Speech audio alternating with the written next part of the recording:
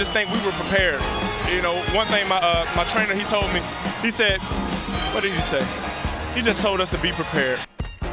It's always doubt with us every year. And it's like, oh, well, the Saints can't do this because something, or, you know, Drew's gone and it.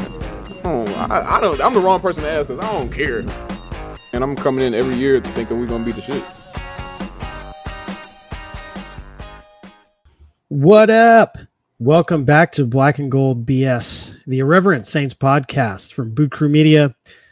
I no longer know who we're presented by, so we'll just ad-lib and ad-read for Boot Crew Media later. I'm Jacob Krasno, alongside my trusty co-hosts, Sean Haspel and Allison Pratt. And I think we're all feeling a little better this week. Saints beat the Seahawks 39-32 in the Dome. Sean and I were there. Taysom Hill had like the greatest game of his career. And the offense and the team in general showed some improvement. I'm sure we'll break it all down on a more minute scale as we progress through the pod. But I don't want to bury the lead here, but like Taysom Hill, is he our quarterback moving forward? Was Sean Payton right the entire time? Like, what do we do? What do we do? Tell me, Sean and Allison. No, he's not the quarterback moving forward. But he should be and needs to be an essential part of our offense. I mean, Taysom is really good at what he does really well, if that makes any sense. The Taysom power, whether it's spreading guys out 5 wide and just really emptying the box and just having him find his holes and go in short yardage, or like we had on his 60-yard touchdown to win the game for us when we literally have 10 blockers for him and no receiving options.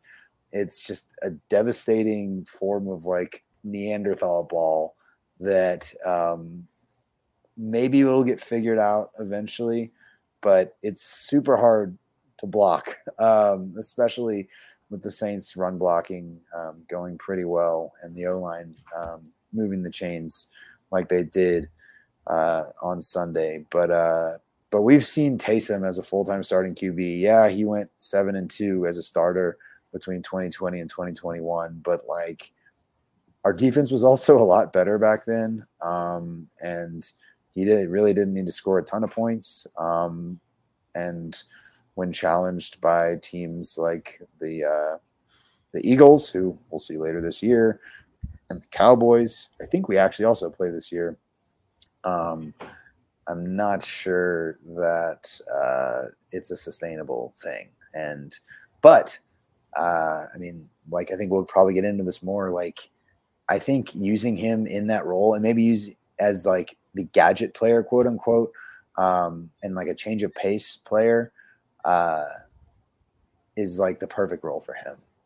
And also, candidly, I didn't watch this game as attentively as I probably should have to speak about this game.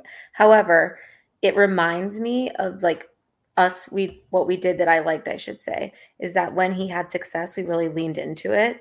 I feel like there were times in the past with Taysom when we're using him as gadget. I'm thinking about the Minnesota playoff game from 2019 into 2020, where like he had flashes of brilliance and we would just sort of then like pull back and not like lean into when he was like really like running away with it. And I really appreciated the fact that like we saw it was working and we kept going with it instead of trying to like pivot or just using it randomly here and there. Like we kind of just like adapted the game plan as we saw success with him throughout the game.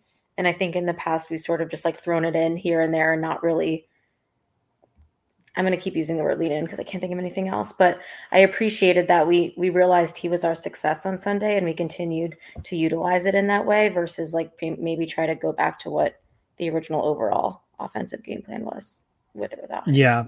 Yeah. I pretty much agree with both of you. No, we probably should not start him at quarterback, but like he is a very, very special athlete. And like we've known this for years. Like, he's been making plays since 2017 when we claimed him off waivers. Like, one of his first games, he blocked a punt. And he's scored, I think, 35 touchdowns in about 60 games that he's played since 2017. That's a lot. So, like, I think it's like beyond the point of being a gadget. He's not a gadget player. Like, this is like a weapon. It's like a money play in a video game. And if you deploy it and it's working, like, yeah, we should not stop. We should commit to it and run him until his legs fall off or until the defense like stops him enough times for us to say, like, okay, we need to dial it back. Or have him in blocking situations, which he's also excellent at, depending on whatever the defense is showing us. I think that was also part of it too. Like, we knew we would gash Seattle. I think we all thought it would be with Kamara. But we knew that Taysom was then having success. And I think there'll be other defenses where he'll be great to throw in as an actual passer option, or he'll be great to be just like leaning into with blocking, or even as a receiver, which we didn't see as much of on Sunday. But to your point, like, he is a weapon. I think it's figuring out, like, taking what the defense gives us with him and using it that way. Yeah, like one of the things that made the first 4 games so unbearable was that our playmakers were not making plays. Like, the quarterbacks weren't playing well, and our backs and receivers like either couldn't catch the ball or were fumbling or were like not really getting in space to make people miss and make something happen. And this was like the first game where we saw a player like take a play into his own hands and like make something happen by himself. And we also saw that from Kamara, because he actually got the ball in space a couple times and was able to break a few runs. But like, this is like the first like dose of a drug that we've had in a long time. Like, someone actually made an explosive play, and like, we just need to keep doing it until people stop. And it's also not the first time he's done it this season, because he had that long run in the Falcons game, and then we just kind of like stopped using him after that. And then he was hurt and like barely played over the next 2 or 3 games. But yeah, he's good. We need to use him until his body falls apart. Yeah. I mean, I think, and outside of his interception this week, Dalton played really well. He distributed the ball smartly, efficiently, especially to Alvin, which is honestly something that Jameis has struggled to do, even dating back to last year. But Andy Dalton was able to get the ball in Alvin's hands. He was targeted in the game 6 times in the passing game and caught all 6 of those receptions. This is after the Carolina game that Alvin probably shouldn't have even played in because of his rib injury. But Jameis targeted him 7 times in that game and only connected twice. So, and in the Atlanta game, he caught 3 of his 4 targets, but only for 7 yards. So, in the 2 games that Alvin and Jameis played together this year, Jameis either couldn't get Alvin the ball, or when he did, it was in disadvantageous situations and positions. So, credit to Pete and the offensive staff for scheming up some great easy pass plays to Alvin, whether it's a check down or that beautifully timed screen pass, which was the best screen we've had in quite some time. And credit to Andy Dalton for getting the ball to Alvin where it needed to be. So I definitely think that's a major part of the equation going forward. Leaning on Alvin and leaning on Taysom in short yardage, and to move the chains on the ground. We should be a run-based ball control offense, help out the defense, which isn't as strong as it has been the last couple of years. And then hopefully we get our top 3 receivers back over the next couple of weeks. And we've got Mike Thomas and Jarvis and Andy Dalton throwing them quick, accurate passes, high percentage passes to move the chains, or at least put us in 3rd and short, where then you can then run Taysom. And then once you're kind of getting in a rhythm, then you hit him with the play action deep to Chris Olave. So I think the formula is right there. And we saw a little bit of it in London, and it became even more clear this week. And so hopefully with some improved health and just gelling and cohesion on the offensive side of the ball, we can kind of really find our niche and find our identity and really maybe get on a roll on that side of the ball. Yeah, we need to score and move the ball. That's how you win games. Yeah. I mean, like, if it was that fucking simple, though, we would have done it the previous week. So, but we need to do it. So, yeah, it really was an encouraging performance. Taysom's not going to have 4 touchdowns every game, but also he probably won't need to be that explosive and make that many plays every game because not every team has as good of an offense as Seattle, who actually appears to be pretty good on offense. Most games our defense will probably play better, and we won't need to have 4 touchdowns from one guy. So to that point, the defense looked a little shakier than it usually does. Paulson Adebo kind of got cooked on. I think he was responsible for all 3 of Geno Smith's touchdowns. Correct? Am I correct in remembering that? He was the cornerback in coverage on all 3, but as folks are beginning to point out, the safety play on at least 2 of those long touchdowns was pretty lacking. We absolutely missed Marcus May, and losing PJ Williams definitely hurts. So we were leaning on Justin Evans and JT Gray in a lot of our as our safeties, along with Tyrann Mathieu, who himself has not been great for much of this year. So Honey Badger fucking stopped running on the Kenneth Walker touchdown run, like on the 20-yard line. He just stopped. And then there was another long play where he kind of just stopped. I think it was the first DK Metcalf or the only DK Metcalf touchdown, but that sort of broken play at the beginning of the game. He had a chance to hit DK Metcalf around the 5-yard line, and he kind of just stood there, which is baffling. I hate seeing players quit on plays. Yeah, he's had some definitely questionable moments this season so far, and hopefully he can kind of get it going. But we definitely need better safety play for sure. Need Marcus May back, absolutely. So and now Marshawn Lattimore has a abdominal injury of some sorts. I don't know if it's super serious, but we might be without him going against Joe Burrow and Jamar Chase and that crew this weekend. So Adebo needs to be much better, and as does the secondary as a whole. So that was definitely concerning to see. But also credit Geno Smith. He made some absolutely unreal throws in that game, and I was wrong. I thought it was a lot of smoke and mirrors, his success so far this season, but he was dealing, and I wouldn't be shocked if he keeps playing well the rest of this year. So credit to them, but the Saints definitely need to have some get right meetings and practices on the defensive side of the ball before Joe Burrow comes to town. Yeah. Allison, what do you think? Do you think our defensive woes, which really just lasted this game and then the random poo-poo game from Lattimore last week, do you think it's attributable to injuries, or is there something else going on here? I think it's both and, to be honest. But I also agree with Sean, and we talked about this last week, that Geno Smith is setting an NFL record for completion percentage, so it should not be downplayed that their passing offense was very good as well.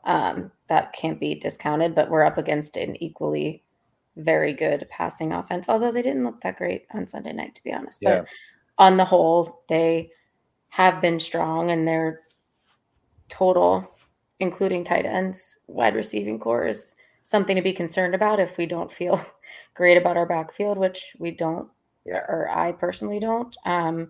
But I think there's enough there that's coachable, but I'm mostly worried that Tyrann Mathieu is just like not what we needed him to be, and we don't have the depth to like make up for that throughout the entire year, at least Yeah. We'll in my learn opinion. we'll learn a lot about our secondary this week because actually for as good as the Bengals passing offense like is and definitely has the potential to be, I think they're the second least explosive passing attack in or our offense in general in the NFL. So this year. So if we're still giving up explosive plays like we were on the ground and in the air, like we were against the Seahawks, then we definitely can start to worry. But and like we said, if Lattimore's out, that definitely is going to be concerning. So missing PJ Marcus May, who hopefully will be back this year, but then also Alante Taylor. Him being out the last few weeks, and he's going to be on IR. He is currently on IR. But they did was a big hit against the Ravens pass defense that I think is the worst in the NFL. On Sunday night, I watched a lot of that game. Yeah. And so I think to your point, Sean, on paper, everyone's remembering them for these like 500 like throwing yard games Burrow was having last year where Jamar Chase would have like 3 touchdowns, and that's just like not happening. Doesn't mean it can't. Right. But certainly there's a blueprint for how to hold them back this season so far. Yeah. We'll get to the Bengals a bit more later, but yeah, they're just not what we remember them being from last year. Like Burrow doesn't look good. The offensive line doesn't look good. T. Higgins is hurt. Tyler Boyd is 100. And like Jamar Chase just like isn't making plays. That I feel pretty good, actually. I think this is a very winnable game. I think it could be a get right game for a pass rush, which has kind of been non-existent. Yeah. And is Cam Jordan had according a pretty good game, but he did. Yeah. We are pressuring the quarterback at one of the lowest rates in the NFL. Yeah, that's true. Is concerning. Okay. Sean and I actually got to go to the game. So Sean, I'm curious, what were your impressions of the Dome these days? What is it like in the post Breeze Peyton era? Well, I mean, obviously, like logistically, it's different this year with the whole all the construction they're doing in the concourses and taking your tickets outside of the Dome. So I thought that was like definitely an interesting experience having like the bathrooms be like outside basically. But outside the Dome. Yeah, they have like a elaborate like porta potty complex on the I don't even know what that area is technically called, but like kind of the outside concourse where you would normally go in. You can like just go in and out freely because you've already scanned in your ticket. So it's great. It's kind of great. Yeah, especially for people who smoke cigarettes, you can just like go chill outside and hang out if you want. But yeah, but there's no food out there, which is kind of weird. So you still have to like wait in the lines in the concourse, which got pretty packed. But that's like a huge missed opportunity, I think. So like, of course, when you walk like onto the concourse, inevitably there's going to be like a line out the bathroom door. But like the lines, and it was like that on Sunday, but once you walk outside, like the lines for the porta potties moved really quickly. And I have to say, it was much nicer doing that than like having to watch some drunk dude from the West Bank like pee in the circular sink. Yeah.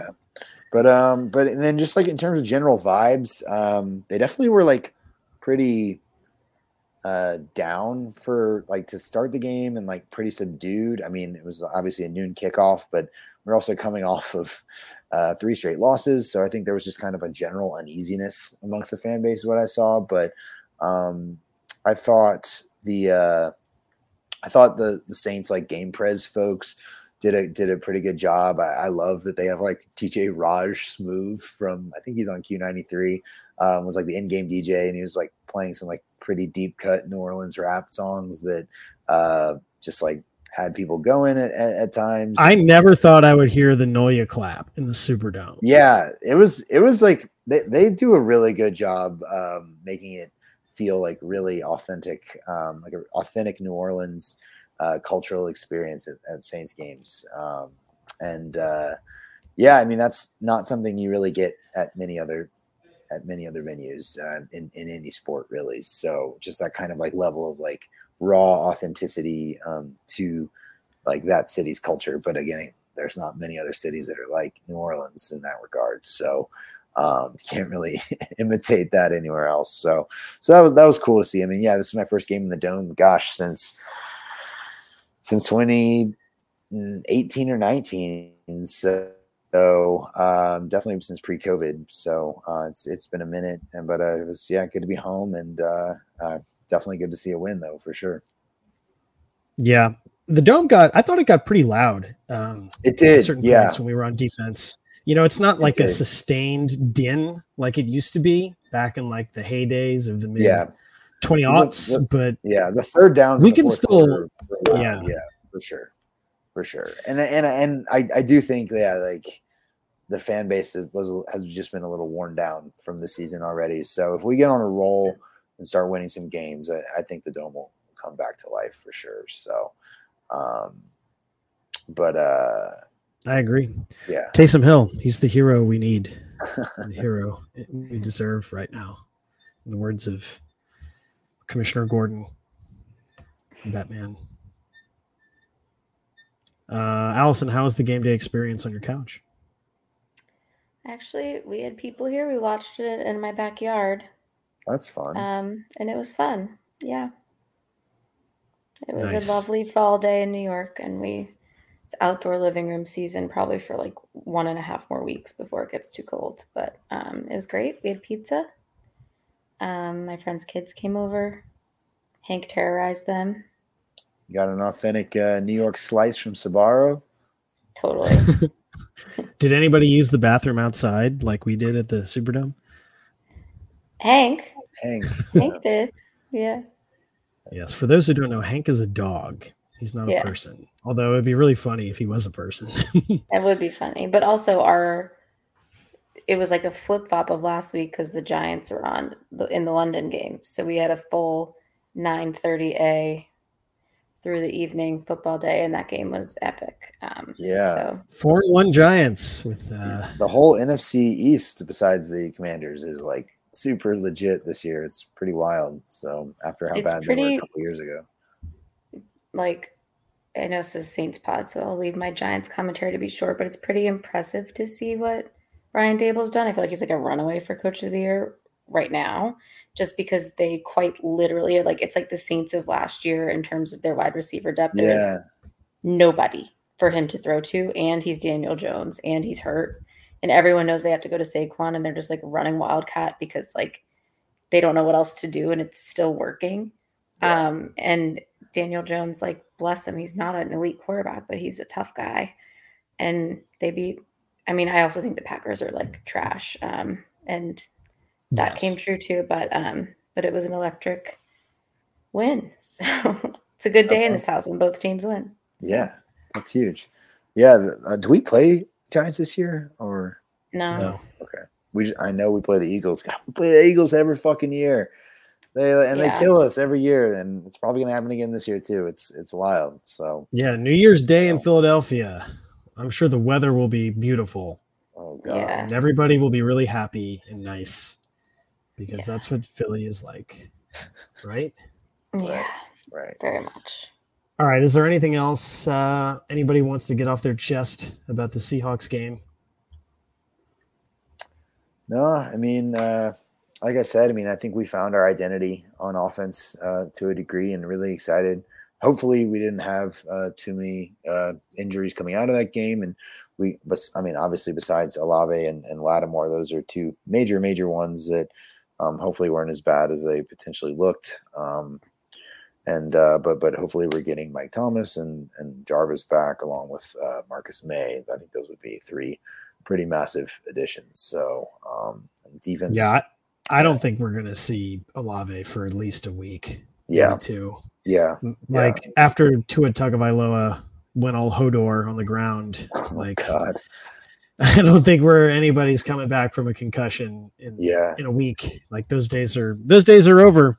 Yeah, and Olave's was bad. I mean, he was like out for a not short amount of time. So I would be remiss if I didn't mention that I missed that entire sequence because I went to get food in the Superdome, and because the food is still inside and the Superdome is just jam-packed on the concourse at all times and somehow also packed in the seats simultaneously, there was like nowhere to get food. And like every pretzel stand was out of pretzels. I've never seen that. And like the pizza stands vanished. Come on, guys.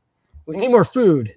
Even though I missed a touchdown, I wouldn't have taken any solace in seeing Olave get knocked out in person.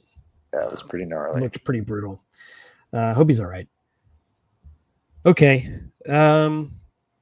The Bengals next week, like we kind of said a couple minutes ago, they look very beatable. This looks like kind of a juicy game.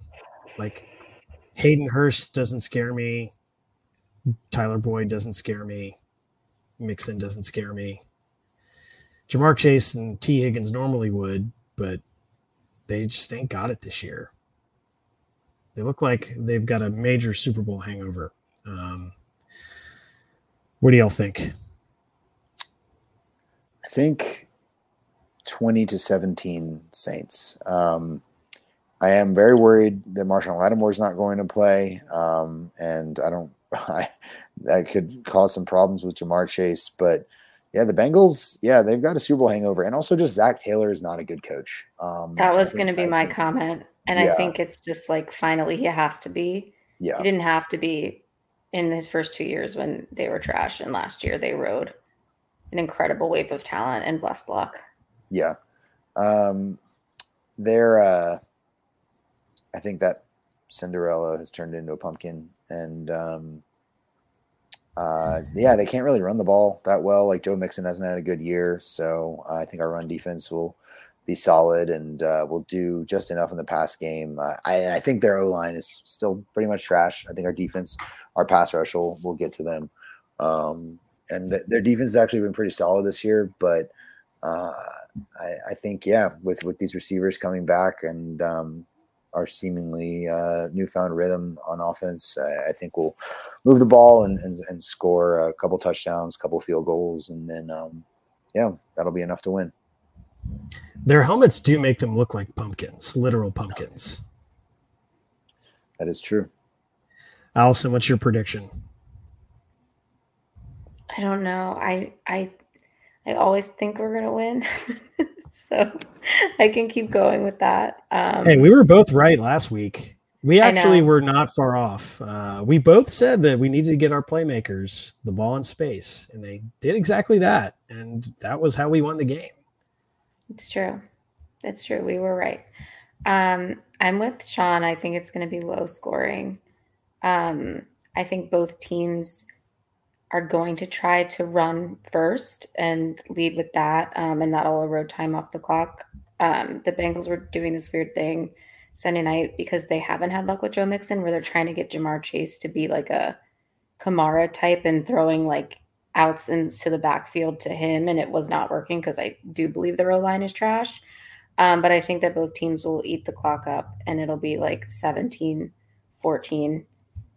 And it'll come down to both kickers that are both very clutch. And we're just not going to get double doinked again. But what's his name had like a virtual doink that somehow counted. I don't know if you guys saw that because it would have. I guess I'm the only one who watched this Sunday night game. But anyway, Sean and I we were sitting next to each other on the plane on the way home from New Orleans, and we both fell asleep. Yeah, I had every intention of watching that game, but I was out.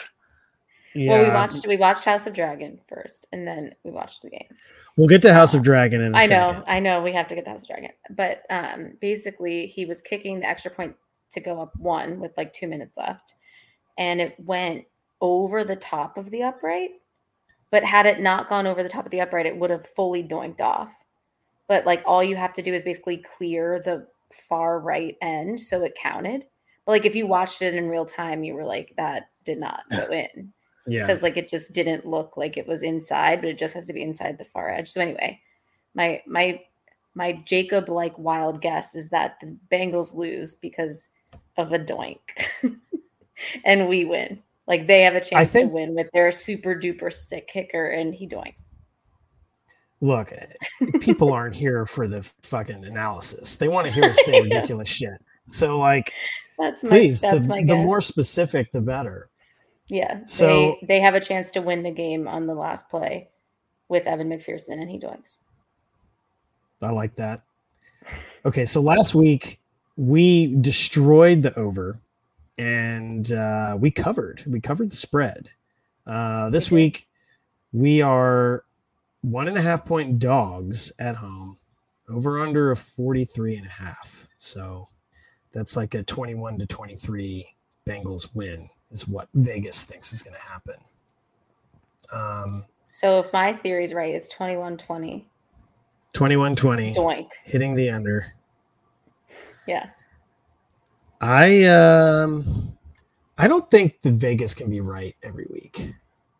So I'm gonna say that the Saints win 31-21 with a garbage time touchdown. It's not that close. So we really win like 31-14, something like that. I think we should just run Taysom until people can prove they can stop it. And maybe he'll be a little bit more like he doesn't, need to throw 10 passes a game, but it would be nice if he threw more than one. I think that would keep the defense on its heels. Yeah. I'll predict Taysom. Here's my super specific prediction. I think Kamara gets shut out of the end zone again. He hasn't scored this year. Yeah. I think he gets shut out of the end zone again because Mark Ingram scores twice on the goal line. Taysom has a breakaway run, and Taysom throws a touchdown pass to Juwan Johnson. From one tight end to another. That's my extremely specific prediction. Love it. What I think a little bit of lanyap we need to talk about, Saints related is also Vegas related. Sean Payton is the favorite, the odds-on favorite to be the next coach of the Carolina Panthers, who fired Matt Rule. This isn't happening, right? Like, there's no fucking way this happens. It just doesn't make sense because I feel like Peyton wouldn't go anywhere that doesn't have a quarterback situation settled, and the Panthers don't have a quarterback. So I'm saying this as the acknowledgement that Baker Mayfield is awful, and he's hurt now, but he's also just bad and a bust. And I don't think Sean Payton looks at him and says, I can fix him. So, I just don't see them as a viable candidate. I mean, and maybe they would want to money with him, but also if they would do that, we would absolutely get a first round pick out of them. So I don't know how they would get a quarterback. And it just seems a little far fetched to me. So they're going to have a top 5 pick. And I feel like the only way a deal would ever get done to send Peyton to a division rival is if the top 5 pick comes to us. Right. We would cripple them. And why would Sean Payton want to go to a situation like that? I think it's more likely that Peyton would go to a team like the Bengals if they falter this year. That being said, Mike Brown, the Bengals owner, is notoriously cheap. And so I don't know if he would want to pay to fire Zach Taylor. I think they literally extended him this offseason. So so that's probably not a realistic option. But you don't think Peyton goes to Browntown? You mean the Bengals? Yeah. Orange. Mike Brown. Browntown. Oh, Mike Brown. Oh, right. Yes. Haha. No. I don't think so. I don't think that happens. I think Taylor's probably got another couple of years there just because of how cheap the owner is. But then again, maybe he sees this as being their Super Bowl window with Joe Burrow on his rookie contract, and obviously they like literally made the Super Bowl last year. So maybe he's like desperate enough to go all in for a guy like Sean Payton, and I would to get a Super if Bowl. you have the choice between Crap Taylor and Sean Payton. Right. You take Sean Payton 10 out of 10 obviously times. the Bengals have never won a Super Bowl. So, Allison, what do you think? What are your thoughts? I still think he's going to go to Dallas after they lose in the first round of the playoffs and fire Mike McCarthy.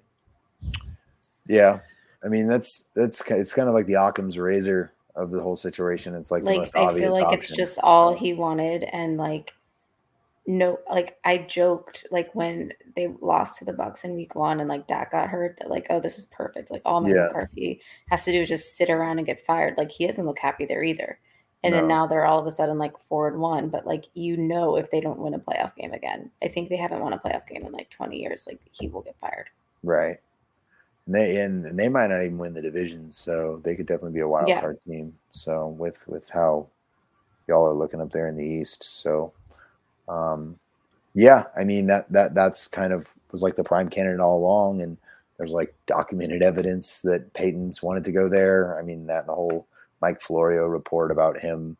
Like, I could see. I mean, what's his name? The idiot in San Diego or LA, whatever. Staley.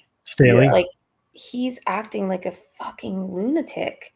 Yeah. And like that's an attractive roster, but yeah, they just hired him. Right, exactly. But like what he did on Sunday was psychotic. Yeah, that's still my like probably number 2 candidate, just because I mean obviously like we'd prefer to send him to the AFC, and like he loves the LA market for sure. Justin Herbert is like an incredible quarterback to coach, I'm sure, and Peyton obviously knows that. So yeah, and that team and that's an ownership group that would be highly motivated to be a little risky to secure a superstar head coach. So and they need an offensive mind in there. That guy is a defensive dude. Like exactly. But anyway, ironically, like their OC is Joe Lombardi running the Saints system too. Yeah. So yeah, like why not get the knockoff when you get the real thing? So so yeah, we'll see. But I honestly don't care who it is. I just want a first round. I just want a first round pick. I think we're probably going to need one after this season, but yeah, for sure. We'll see. Hopefully things are starting to trend in the right direction. So yeah.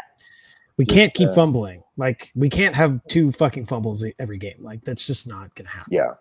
Got to protect the ball. Got to cut down on the penalties, like we've said the last few weeks. But once we do that and we like settle into the offensive niche, like I'm feeling good. What we're gonna do, I think this team can win some games in the short term. Just like try to get through the Cincinnati and Arizona stretch at least 1-1, and then I think we can make a run maybe second half of the schedule. Very much alive in the NFC. Only a game and a half out of first place in the division. Bucks don't look great. Nobody really looks great. Well, this is kind of like what's made me like not like care as much about football this year is like there are no good quarterbacks in this league. Like there's like 3 good quarterbacks, and everything trickles down from that. Yeah, like fantasy football has become basically impossible to play because there's like 10 players you can trust in the whole league. And like teams just like aren't scoring. There's no good quarterback play. Yeah. All the good quarterbacks retired and the product suffers big time. Well, it's Geno Smith's world, I guess. We're all just living in it. So hey, he looks pretty good right about now. Geno Smith is cooking a fucking delicious gumbo, and Russ is cooking like 10-year-old ramen that fell underneath the shelves at the grocery store. Like the old guard died. The old guard is dead, and the new guard is late and stuck in traffic. Yeah. It's crazy. All right, House of the Dragon. I have a specific question. And it's just kind of a general question about like TV watching. And I want to get your opinions on it. So Sean and I fly to Phoenix after the game Sunday. Sean goes home. I take a flight from Phoenix to LA.